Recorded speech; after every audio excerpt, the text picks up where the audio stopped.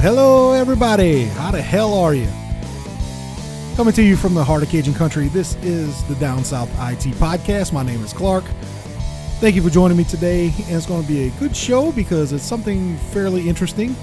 And, well, not fairly, it's actually pretty interesting because, hey, we may be seeing the beginnings of something that Google is claiming, well, not Google claiming, but I'm claiming, that it could be the death of Bluetooth.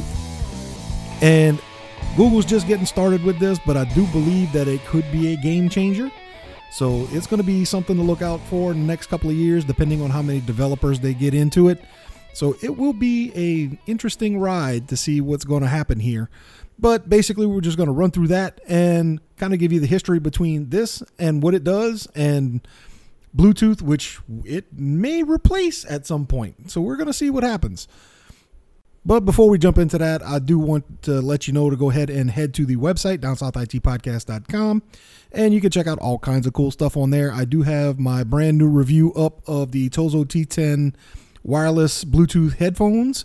That's the ones I've been daily driving for a little while, and if you want an honest review on something that has a whole lot of stars up on Amazon, this is going to be for you. You can check the link is right there on the homepage if you want to scroll down to the reviews. If not, I did share it on Facebook already, but if not, I'll do it again because, hey, Facebook doesn't get to everybody. So we'll do that. I may do a video version of it too and release that sometime. I don't know when, but I may do that too. But while you're poking around on Facebook, you can go check me out at Down South IT, and you can also hit up the YouTube channel, the Rumble channel. And you can find a podcast just about anywhere that you get podcasts, pretty much anywhere. Google Store, Google Podcasts is going to be on Apple Podcasts, Stitcher, Spotify, SoundCloud, you name it, I'm pretty much on it. If I'm not on it, hit me up either at the website at the very bottom of the homepage, or if you want to shoot me an email, downsouthit@gmail.com, you can do that also. And let me know which one you're using, and I'll try to get it up there for you. And also, while you're poking around on the interwebs, you can go up to the website at the very top. They have the link to the merch store. You can go check that out. This podcast will drop on the 23rd of March. And if you go to the merch store, you can get 15% off site-wide on anything there. Use the code MAGIC15, all one word, MAGIC15. That coupon will expire on the 25th at midnight. So you have until Thursday at midnight to use that coupon and get 15% off anything at the merch store. Take your pick, do whatever you want. T-shirts, leggings, iPad and phone cases. There's so much stuff up there. Take your pick, grab a T-shirt. Those are also on sale right now, so you can get it for less than, oh God, I don't want to do math. But anyway, probably less than $15. We take 15% off 18. I'm sure that's going to be less than $15. So just do that. I just can't do math right now. Head over there. And like I said, you have until Thursday at midnight. Use the code MAGIC15 for that 15% off coupon. So jumping right in, Bluetooth. We all kind of know what it is, but do we really? So actually what it is Bluetooth is a short-range wireless network. It's called a PAN, a personal area network, which means that it's only a network that's very personable. So it's, oh, I love when that happens.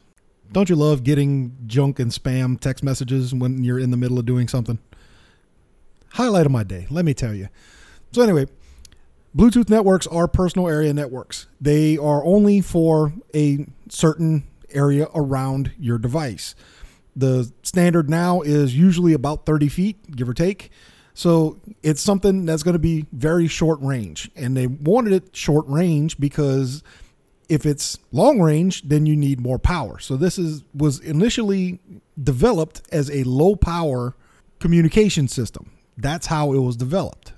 That was back in 1989 that Ericsson Mobile, which would then become Sony Ericsson that we know today, they had a couple of inventors that invented some hardware, which they also got patents for. But like all good things, it would have to wait. So it was almost a decade later that in 1997, the head of R&D for the IBM ThinkPad His name was Adalio Sanchez. I'm assuming that's how you pronounce that, but I'm terrible with names, so take that with a grain of salt. But they wanted to introduce that hardware, which was developed for mobile phones, into an IBM ThinkPad. So they basically tried a few things to try to get it going and everything. And by the time all was said and done, they ended up convincing the developers from Ericsson to introduce this short link technology as an open industry standard. That way it would let anybody that wanted to use it in their products. So basically, whenever everything started, Ericsson would contribute the short link radio hardware. IBM would contribute to the logical layer or the software, and they formed what was called the Bluetooth SIG.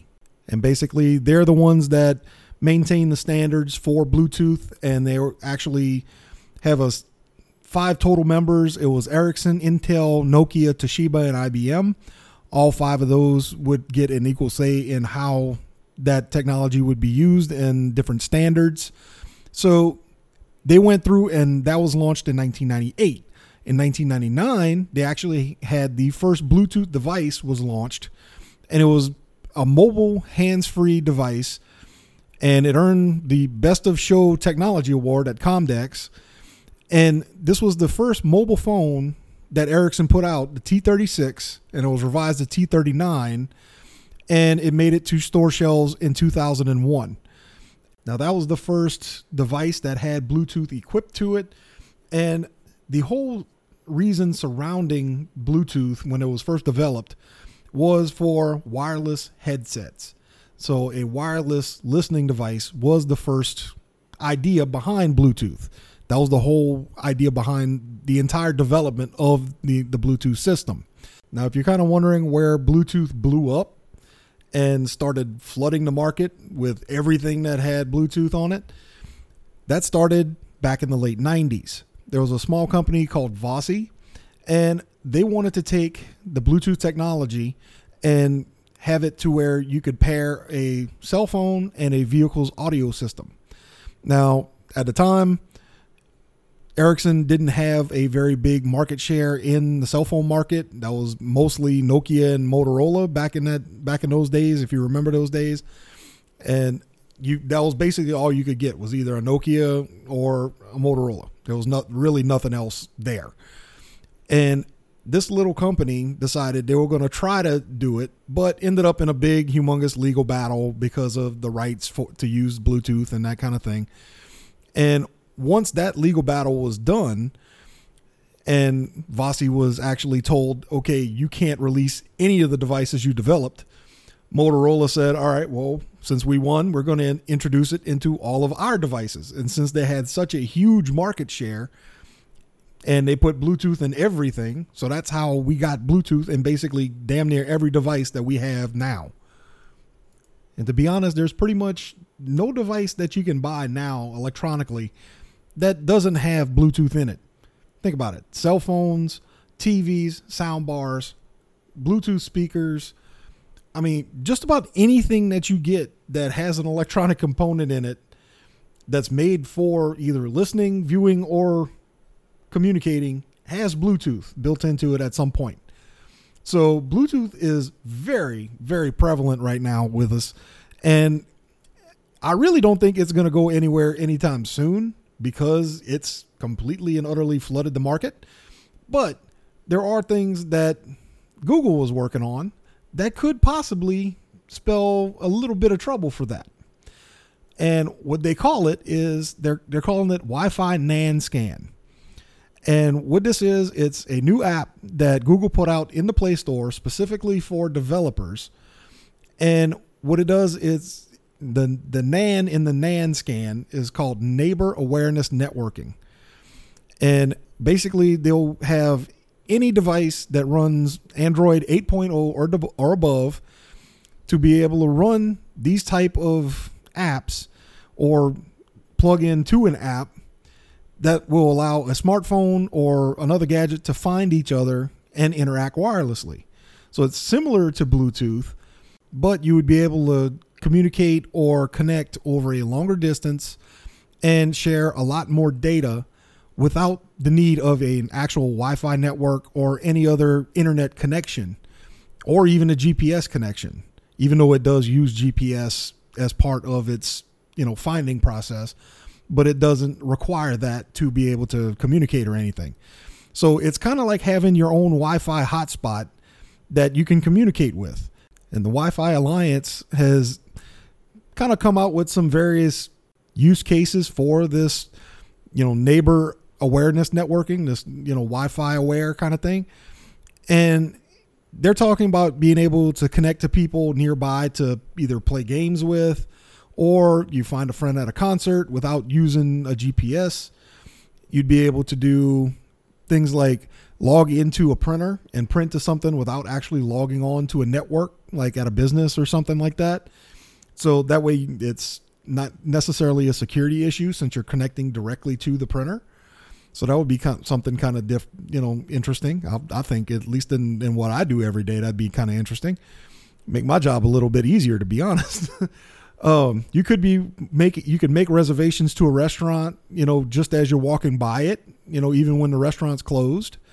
So if they happen to be closed for lunch or whatever, you want to come back for dinner, all you got to do is walk close to it, make the reservation, you're done. You don't even have to get on their website to do anything. So they have a lot of things like that on top of using it as part of the information that autonomous driving cars can use while they're driving. So it's, there's a lot of things that can be done with this type of information, especially if you can have a lot of data transfer over this network connection. So it'll be interesting to see how they actually develop it. And that's why Google released that Wi-Fi NanScan app for developers. That way they can try to figure out what's the best solution, what they can come up with, different types of things like that, see what exactly they can do, with that kind of thing. And I'm sure they're going to have developers that come up with some weird off the wall stuff, because they always do. That's exactly what they're doing. So Google is going to start combining these kind of functionalities and stuff like that of Wi-Fi aware is what they're probably going to end up calling it. They may change the name later on, but for right now, that's basically kind of what they're going to start doing. But they're going to start integrating this into later versions of Android. So that way, once the developers come up with different apps and different things, use cases that you can use this for, then you already have the software. You just have to start using it. So it's going to be interesting. I'm very interested to see what the developers are going to come up with. And because, like I said, I'm sure somebody's going to come up with some off the wall stuff. They're going to be a lot of the same stuff that, I mentioned earlier, but there's going to be some off the wall stuff. I can almost guarantee it, because that's just how developers are. They want to see not what everybody else is doing, but let's see what they can do. What's the weird off the wall crap that I can do? Or what's the most meaningful thing that I can do with this software? In fact, a couple of things that I just saw on a different article, I'll link to it in the show prep, is automating timestamp school check-ins and roll call. So that way, as soon as you walk through the door, you're already marked as there, what time, what date, the whole nine. So there's no ifs, ands, or buts about whether you're there or not. I'm sure if they do it at schools, they'd probably be able to do it at your work. You do things like that. That way you wouldn't even have to clock in and out at work. As soon as you walk into the door, you're already clocked in. You're done. Don't even have to do anything, lift a finger. One other thing is streamlining airport security, customs, and immigration processes by using mobile identification, such as you use a driver's license or a passport. And that way you have that information saved on your phone. So basically, whenever you walk into this area, you scan your phone similar to NFC, and you can go straight through customs. You can go straight to your gate. You can get your boarding pass, all of that just by walking into the area. That would actually save people a lot of time at the airport.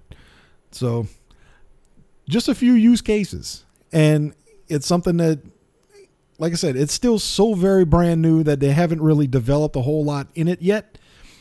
But the fact that they're even pushing towards something like this is still really cool.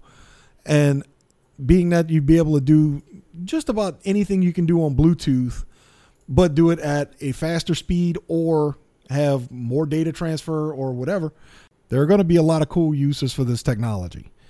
And like I say, it may be the killer of Bluetooth, but I really don't think so. It's just because it's so different and is going to be implemented in such a different way that I don't believe Bluetooth will go anywhere, but I do think that this will definitely give it a run for its money. This may take over for NFC, doing payments and different things like that.